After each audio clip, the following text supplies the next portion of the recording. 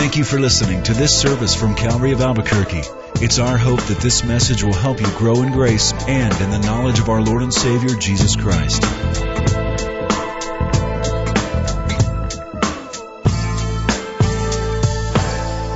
All right, Job chapter 2 today. Turn to Job chapter 2. And you may want to find 2 Corinthians chapter 12. We'll be looking at that toward the very end of today's time together.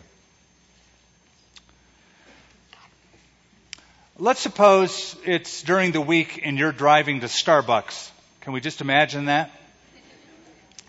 You want to get there early. You want to get there first before all the selfish people. And so you're speeding. You're going 25 miles over the speed limit to beat the line. Well, as you do that, you pass a police officer. And imagine him doing this. Just waving and smiling. And then you realize, I'm going 25 miles over the speed limit. And I didn't get a ticket. Question. Does that haunt you all day long? Do you lie awake at night thinking, this wasn't fair. I deserved a ticket. I'm going to turn myself in tomorrow and make sure that justice is served. I don't think so. I think you're going to be really glad that you didn't get one, even though you did deserve one. But let's reverse the circumstances. Let's say you're not really speeding. Maybe you're going 1 or 2 miles over the speed limit. That's allowable, at least in your mind. And you get a hefty ticket for that. You didn't deserve it, but you get a ticket. Now what do you say? Not fair. Not fair. You're angry. Let's say you get the ticket on the way to church. Maybe you haven't come for a while and you wake up in the morning and go, I'm going to go to church today. I'm going to give my life completely to serving the Lord. And as you do, you get a ticket. Well, maybe now you're tempted to say, well, how can a God of love allow me to get a ticket when all I really want to do is serve Him? Life isn't fair. Well, wouldn't you say that Job's sense of fairness was assaulted after everything that happened to him? He lost his children, lost his position, lost his health. He doesn't get any better. It lingers on, a very painful, diseased condition. I want to share something that I read with you this week. Michael Green writes, God does not always choose to heal us physically, and perhaps it's well that He does not. How people would rush to Christianity, and for all the wrong motives, if it carried with it automatic exemption from sickness. What nonsense it would make of Christian virtues like long-suffering, patience, and endurance, if instant wholeness were available for all the Christians sick. What a wrong impression it would give of salvation if physical wholeness were perfectly realized on earth, while spiritual wholeness were partly reserved for heaven. What a very curious thing it would be if God were to decree death for all of His children while not allowing illness for any of them. That's good wisdom. It's a good reminder. And yet, whenever things go from bad to worse, we inevitably ask, why? When my brother died, I asked that question. When both of my parents died, I asked that question. When the doctor several weeks ago, after my wife's surgery, used that huge word, malignant, why? Why? It happens to everyone, but when it happens to you and it hurts, you ask why. Well, we've been looking at Job's suffering. We've been noticing this guy who was at the top of the heap in riches goes from riches to rags. That was the message last week, and we continue it this week. And today we're in chapter 2. We're going to look at 3 experiences. The resentment of Job's wife, the resolve of Job's will, and the refreshment of Job's friends. Each one of those points will have a principle. I don't care if you remember the points. But I do want you to grab a hold of these principles, 3 life principles that we're going to look at today. But go with me in chapter 2 to verse 8. I want to begin there because verse 8 is a snapshot of Job's desperate condition. And he took for himself a potsherd, that's a piece of clay pottery, a broken piece, with which to scrape himself. Remember, he has running lesions on his body. He's itchy, scraping himself, while he sat in the midst of the ashes. Can you picture that? Job is now outside of the city. That's where the ash heap was. The ash heap was the city dump. Job's on the city dump, the place garbage and dung is burned, the place that dogs look for scraps of food, the place that beggars ask for alms. And now, the leading man of that city is not sitting at the city gate, but on the ash heap, scraping. Now, Job is a social outcast with the rest of the beggars in a rotting slum. So, now what? What does Job do now? What should Job's course be now after losing all of that? Well, his wife steps in to give him some advice in verse 9. Let's look at it. Then his wife said to him. Now stop right there. This is what most people miss. It doesn't say his wife said to him. It uses the word then his wife said to him. I'll tell you why that's important. Children have died. Property has been destroyed. Everything has been lost. Her husband is diseased. Then, that'll just help a bit. His wife said to him, "Do you still hold fast to your integrity? Curse God and die." Wow. Quit being so holy about this, Job. If you just blaspheme God, He'll strike you dead. It's better to die quickly than to linger and live. Now, Mrs. Job, let's call her that, shall we? Mrs. Job, I believe, has suffered at the hands of many a scholar and at the mouths of many a preacher, self-included. I think she's gotten a bad rap. I did a little study and I realized this. It was Augustine who labeled her Diaboli Adjutrix, which means the devil's advocate. John Chrysostom called her the devil's best scourge. This is what he said. Why did the devil leave him this wife? Because he thought her a good scourge by which to plague him more acutely than by any other means. Even our good old buddy John Calvin called her organum satani, or the embodiment of Satan. And I read some of these this week and I thought, I wonder what kind of marriages these guys had to give her that kind of rap. I think it's unfair. I think Mrs. Job has been treated a bit unfairly. After all, these weren't just Job's kids that died. They were hers as well. In one day, this woman lost 10 children, and her husband is diseased with no hope for his future. That would devastate any woman, any mother, any wife. And this is her emotional reaction. She is bursting forth what she feels at that moment. Her husband is suffering. She's not able to help. Job will have his own outburst in chapter 3. This is hers. I read a book that just helped me a little bit with this last week and the week before. It's a book that was sent to me by one of the authors of this book called Emotional Intelligence 2.0.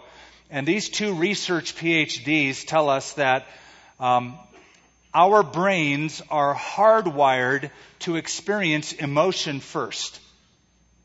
That every impulse we have, whether it's touch or sight or sound, goes through the spinal cord into the brain at the base of the skull. And before it gets to the frontal lobe, where rational thought is conducted, where reason and logic is employed, it must first travel through the limbic system. That's where we emote. That's where we have our emotions. So the authors are pointing out that we have emotion before we have logic. This is her emotional outburst before she deals with how she feels. She just lets it out. Now that doesn't take her completely off the hook. She said, curse God and die. Blaspheming God is never a good idea under any circumstance, and Job will rightly rebuke her. Now what she doesn't know when she says curse God and die, this is exactly what Satan told God Job would do if God took away all that Job had. He'll curse you to your face. Look at chapter 1, verse 11. Satan says in a challenge, stretch out your hand and touch all that he has, and he will surely curse you to your face. Job did not do that in chapter 1, but again in chapter 2, verse 5, but stretch out your hand now and touch his bone and his flesh, and he will surely curse you to your face. So you got to know that when she says, dude, curse God and die, that Satan and all of his demons in the netherworld are going, yes, yes, do that. He did not do that. Here's the principle. Good people can give bad advice. Good people can give bad advice. You might have well-meaning people in your life when you suffer that can give you dumb advice. And this is a good example of that. People do not always have a divine viewpoint. They may love you, they may mean well for you, but they may not always think like God thinks. There's only one source for a divine viewpoint, and it's not a preacher or a counselor or a Christian book. It's this book. This is the divine viewpoint for all of life. So no matter who you listen to, it has to be filtered through the truth of this divine viewpoint. Good people can give you bad advice. In fact, I'll take it a step further. Satan can work through people dear to you. Satan can work. Do you believe that? Do you remember when Jesus announced to his disciples that he was going to go to Jerusalem and suffer? He's going to be arrested, they're going to beat him, and then they're going to kill him. You remember Peter's immediate reaction? Far be it from you, Lord. Here's Peter. I'm going to save Jesus. Far be it from you, Lord. This can't happen to you. Now he thought he was going to get a pat on the back. Attaboy, Peter. Thank you. Jesus said, get behind me, Satan. You are an offense to me. For you are speaking not as God would speak, but as man would speak. You see, the reason Jesus came to the earth was to die on the cross. And here's Peter trying to say, we're going to protect you from that, Jesus.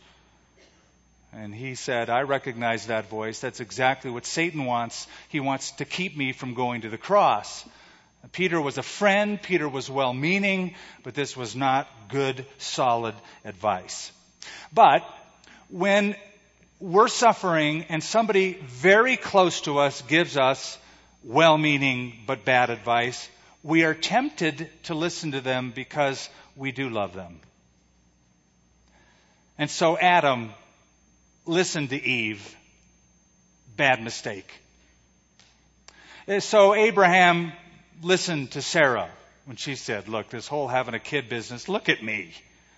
Not going to happen. Take Hagar, my handmaid, have a baby with her. The temptation is more severe. And so Job's wife, Mrs. Job, says, just get it over with. Quit now. Curse God and die. That's never good advice. When life is difficult, when life goes from bad to worse, it's easy to give up. It's also the very worst thing you could do. A history professor put it beautifully. If Columbus had turned back, nobody would have blamed him, but nobody would have remembered him either. What is Job remembered for? His good looks? Do people think of Job as, yeah, that guy could really dress well? Boy, I tell you what, that sermon that Job gave, or that great city he built, no, what we remember is his perseverance. James in the New Testament said, "For you have heard of the patience or perseverance, endurance of Job." Job could have done this, but he didn't, and he was remembered for his perseverance. So that is the resentment of Job's wife. Now let's look at verse 10, at the resolve of Job's will. But he said to her, "You speak as one of the foolish women speak." That must have been hard for Job to say to his wife, whom he loved, but it needed to be said. She was talking like a fool, not a silly, ridiculous person, but somebody who lacked real discernment when she said that. And here's the reasoning. Shall we indeed accept good from God, and shall we not accept adversity? Boy, that is great theology. Honey, we've been blessed by God. Look at all that He's given us. We've been so comfortable. We've had it all. Couldn't God be allowed to give us adversity? Honey, both come from God. Both come from God. It's very good theology. In fact, wouldn't you agree that affliction provides the contrast to make times of blessing more pleasurable? I don't know how early you got up this morning, but it was crisp, cool. And I rode my motorcycle, and it was like a worship service for me. It was wonderful. But the reason I said, "Oh, it's so crisp and cool," is because the last couple of weeks have been hot. In contrast to that, it's wonderful. So when you're going through a pleasurable time, it is so enjoyable because you can compare that to something that's not so pleasurable.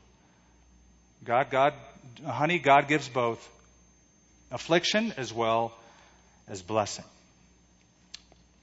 One of my favorite dead guys, I like to call them dead authors, is Samuel Rutherford. Lived in the 1600s. Was a preacher in Edinburgh, Scotland, was persecuted, suffered immensely, but left us a bunch of letters. And I have a little book called The Letters of Samuel Rutherford. Well, one of the things he said that I've committed to memory is a great short little poem. He said, "Why should I tremble at the plow of my Lord that makes deep furrows in my soul? He is no idle husbandman. He purposes a crop." Do you understand the truth of that? Why should I tremble when God cuts deeply into my life and it hurts? It's like the pain is searing into my experience.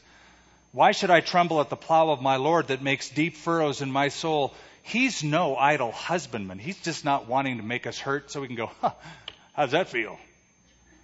He has a purpose. He purposes fruit, a crop, something to come out of it. That's why in a time of crisis, our first question should not be, how can I get out of this? But what can I get out of this? Here's the principle. It's the second principle in the story. In times of crisis, truth will make you stable. In times of crisis, truth will make you stable. When your life goes from bad to worse, and trust me, there will be times it does. When your life goes from bad to worse, sound theology will keep you strong. Isn't it amazing how Job, after all of these cataclysmic events, could think so clearly, so correctly, so lucidly? Honey, shall we not accept adversity as well as good? And here's the final resolve. The end of that verse says, in all of this, after all that Job lost, after his 10 children are dead, his property's gone, his health is gone, after all of this, Job did not sin with his lips. Now, I might want to put in parentheses, yet. Yet. Give him chapter 3 to get into that. But here's something Job understands. Job, at this point, understands what we talked about last week and continue this week. Remember that little syllogism we gave you? Number 1, evil exists. Number 2, God allows evil in the world to exist. And number 3, and we just touched on it, now I want to amplify it. God has a purpose for evil to exist in our lives. God has a purpose. Now, some of you, in hearing that, immediately go, what purpose could God possibly have for things like earthquakes or hurricanes or accidents? Well, our universe is governed by natural laws that are a blessing. One of them is the law of gravity. Aren't you glad for that law? If there weren't gravity, the moment you were born, you just cut the cord, you'd float up, and in about 3 minutes be dead. It keeps you tethered, earthbound. But because of the law of gravity, if you fall off a bicycle or fall off a building, there will be consequences to that blessing of a natural law. Hurricanes, as devastating as they are Earth's means of releasing pent-up energy. As hot air moves south to north, it releases energy in the forms of winds that are created. It becomes strong, but if they weren't, there would not be that adjustment. Fault lines are necessary. 10 tectonic plates on the earth that keep that thing together. If there were no plates, if there was no movement, we'd be in a heap of trouble. But if you build a home on a fault line and it moves, it's a little ridiculous to stand outside and shake your fist at God and say, how could you? Wait a minute, you built the house. That's part of the natural order. That's part of the blessing of existence upon the earth. They can become consequential and even seem bad and feel really bad, but they can also be very good. Now let me take it a step further. Let's make it personal. Suffering in the hands of a loving God can be used to bring about great good. If you're a Christian, you know what I'm talking about. Suffering in the hands of a loving God can be used to bring about great good. I read something by Peter Kreeft, a Yale post-grad philosopher, who tried to give us a good example. He said, imagine a bear trapped in a cage and a hunter is on the outside, but the hunter wants to release the bear. The bear doesn't know this. Now the hunter could say, excuse me, Mr. Bear, but I'm going to set you free. Will that help? No. The bear isn't a human. Cannot articulate, cannot adjust to the auditory sounds to know what that communication is all about. So the hunter raises his gun to shoot a hypodermic dart to sedate the bear. What does the bear think when the hypodermic dart is being thrust its way? That dude wants to kill me. He doesn't want my good, he wants my death. Oh, it hurts so much. And next, the hunter takes a large stick and prods the bear to move to the back of the cage to release the tension on the trap door. All the while, the bear is thinking, he wants to harm me. He wants to hurt me. Why would he allow this to happen? Says Peter Kreeft, we cannot comprehend God's moves any more than that bear can comprehend the hunter's moves. It's a brilliant truth. It is the truth. We don't get the whole picture. We don't know what is in the motive and the mind of God in allowing it, but suffering in the hands of a loving God can bring about great good. Now, if you're wondering what good could possibly come, I'll give you 3 this morning. Number 1, suffering will keep you pure. Number 2, suffering will keep you humble. And number 3, suffering will keep you dependent on God. I want you just to consider them before we move on. Suffering will keep us pure. I wonder how many of you recall the words of Peter in that first letter in the New Testament, 1 Peter chapter 1. It says, these trials have come upon you so that your faith, being much more precious than gold that perishes, though it is tried in the fire, may be proved to be genuine. Isn't that a great picture? God's like a goldsmith. A goldsmith will put gold into a smelting furnace long enough for the heat to affect it, long enough for the heat, the fire to burn off all the impurities. You have any rough edges in your personality? I'm going to make a wild guess, a wild stab, and just say that probably there's nobody sitting here that's perfect. I don't know, I may be out to lunch, but probably you all have some rough edges in your personality. I will guarantee you that suffering will be the sandpaper that smooths them out. I have met people so full of who they are and about their plans, and I listen and I think, I don't say it, but I think, they need some suffering. It's true. It's very, very true. It will purify us and clarify us like nothing. Second thing suffering does is it keeps us humble. Now I'd like you to turn in your Bibles, as I mentioned, to 2 Corinthians chapter 12, just for a few verses. 2 Corinthians 12. And here's why.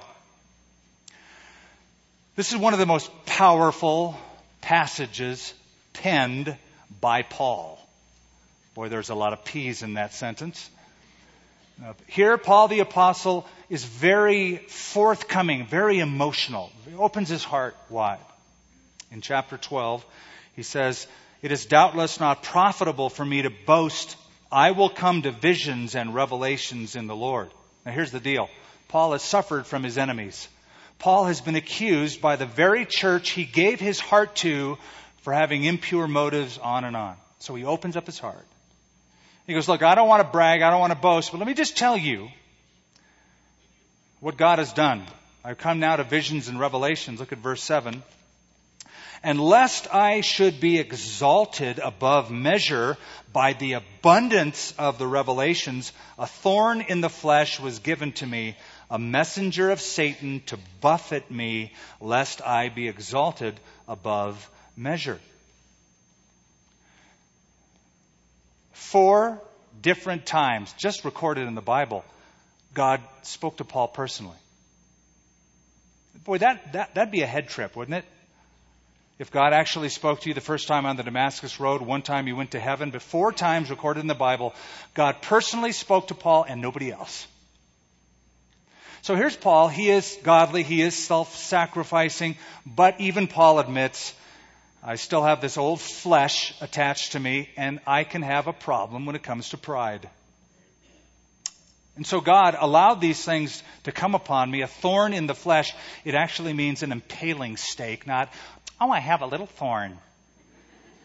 I have this huge stake, some physical infirmity, a messenger of Satan, but allowed by God. That's why Paul never entered into the ridiculous notion of binding the devil, because why would he be going against the very thing God is using to perfect him? A messenger of Satan, a thorn in the flesh, lest I be exalted above measure. I suppose it would have been hard for Paul not to pull out this revelation card.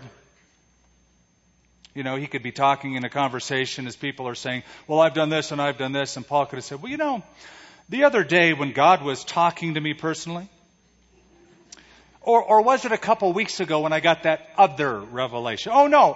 I know what it was. It was the time I went to heaven. That's it. Well, it'd be very hard to argue with that. Can you imagine Timothy and Silas saying, Paul, I have talked to the people and we feel we should do that. Let's go with this plan. No, let's go with my plan. No, let's go with this plan. How many of you guys have been to heaven? None. Okay, we'll go with my plan. Well, Paul said, God prevented that kind of pride, keeping me humble by allowing suffering in my life. So it'll keep you pure. It'll keep you humble. Third, it'll keep you dependent. Verse 9, he said to me, my grace is enough. It's all you need. It's sufficient for you. My strength is made perfect in weakness. Therefore, most gladly, I would rather boast in my infirmities, that the power of Christ may rest upon me. Therefore, I take pleasure in infirmities, reproaches, needs, persecutions, distresses, for Christ's sake. For when I am weak, then I am strong. We didn't read it, but go back to verse 8. Let's look at it now. Concerning this thing, I pleaded with the Lord 3 times. You know, this affliction was enough to keep Paul going back and back and back to God. Fix this, God. Heal me, God. Please, Lord. 3 times. It kept Paul dependent. Suffering draws us to God. Until finally the Lord said, You know what, Paul? Here's the secret.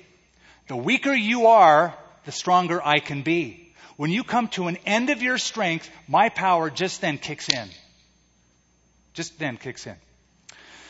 No one is ever too weak to be powerful.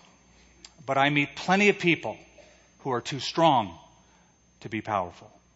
I can handle this. No problem. Buck up. Good attitude. Move through it.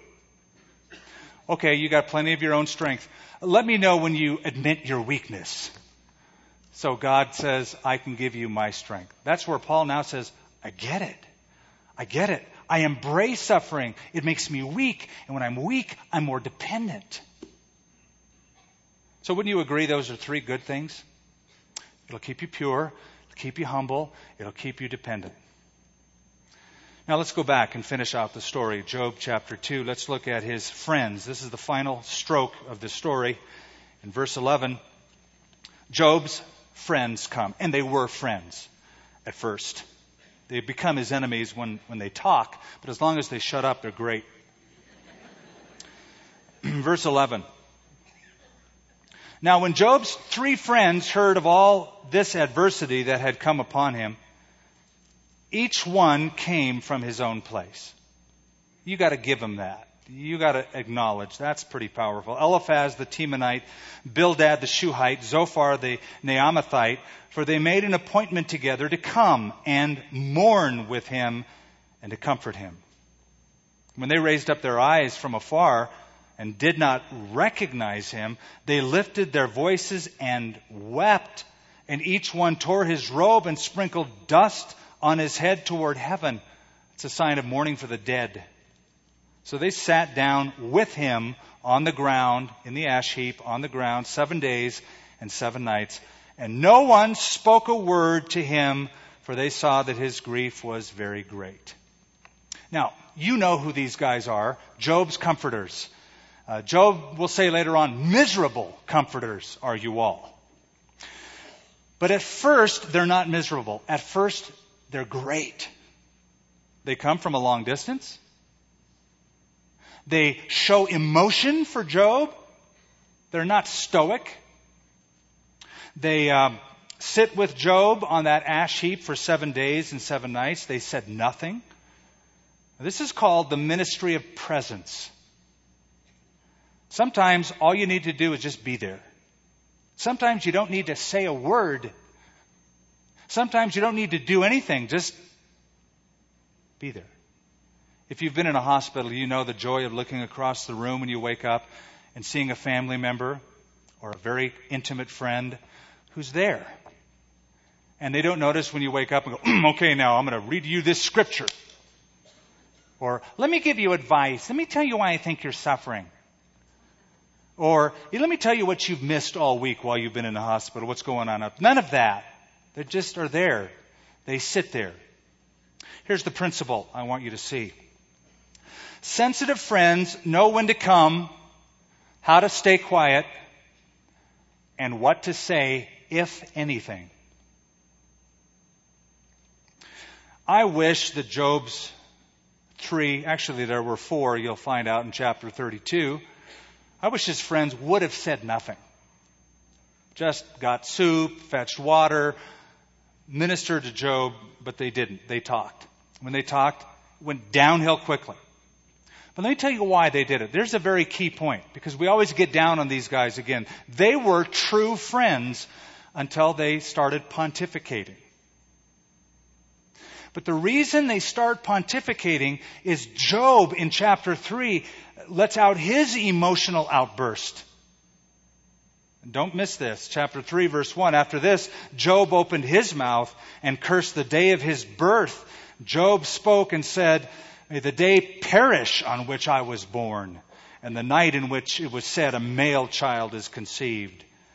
Go to verse 11. Why did I not die at birth? Why did I not perish when I came out of the womb? Verse 25. For the thing I greatly feared has come upon me, and what I dreaded has happened to me. Now that's Job's outburst. That's his limbic system kicking in. His friends couldn't handle that. You might read that and go, Job, I wish you wouldn't have said that. You were doing so good in chapter 2, and then you opened your mouth. It's the words of a suffering, deeply suffering person. So he spoke that because his kids are still dead and his body is still diseased, and he's thinking, this is enough. And his friends heard and saw that emotional outburst, and listened carefully. They couldn't handle it. They couldn't just let that guy emote. They now have to give the reasons why Job suffers. So they do. Let me give you a word to those of you who are well. If you're around somebody who is sick, don't try to explain everything. It doesn't help. Well, let me give you the rational. Be quiet.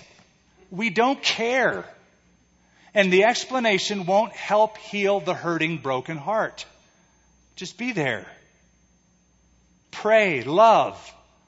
Sometimes that's the best thing. There'll come a time for the explanation, but it's not always then.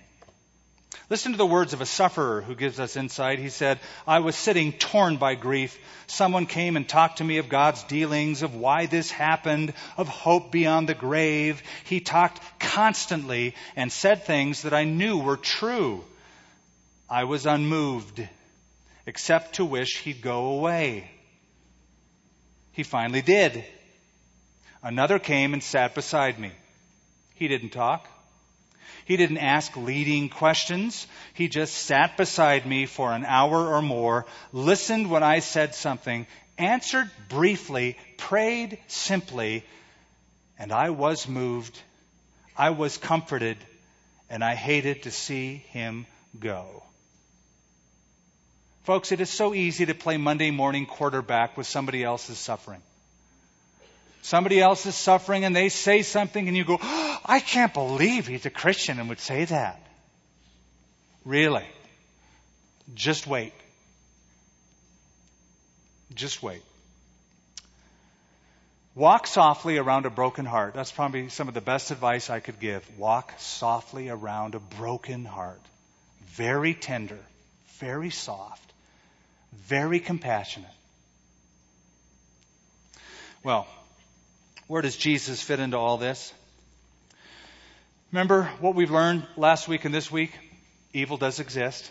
That's obvious. God permits evil to exist. God has a purpose in evil existing. And what you need to know in closing is that God plays by his own rules. He doesn't put those truths into a universe and let us deal with them. He himself plays by those rules. You see, think of it this way. What would the worst possible thing ever be in human history?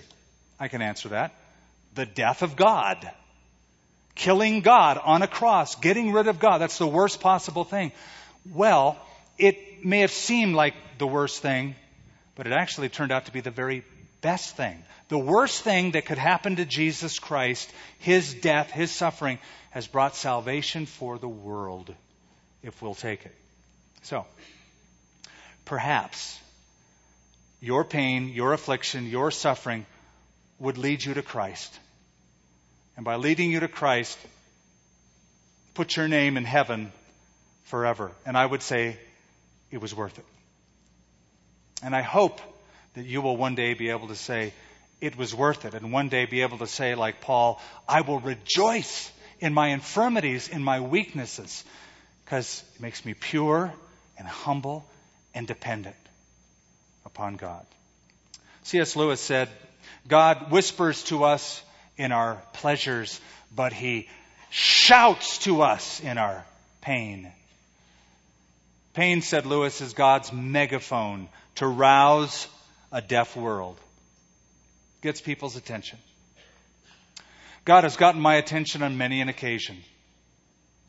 And I can simply stand before you and say, all things work together for good to those who love God. Let's pray together. Our Heavenly Father, it is our prayer that we will not waste the time of suffering that we go through as believers.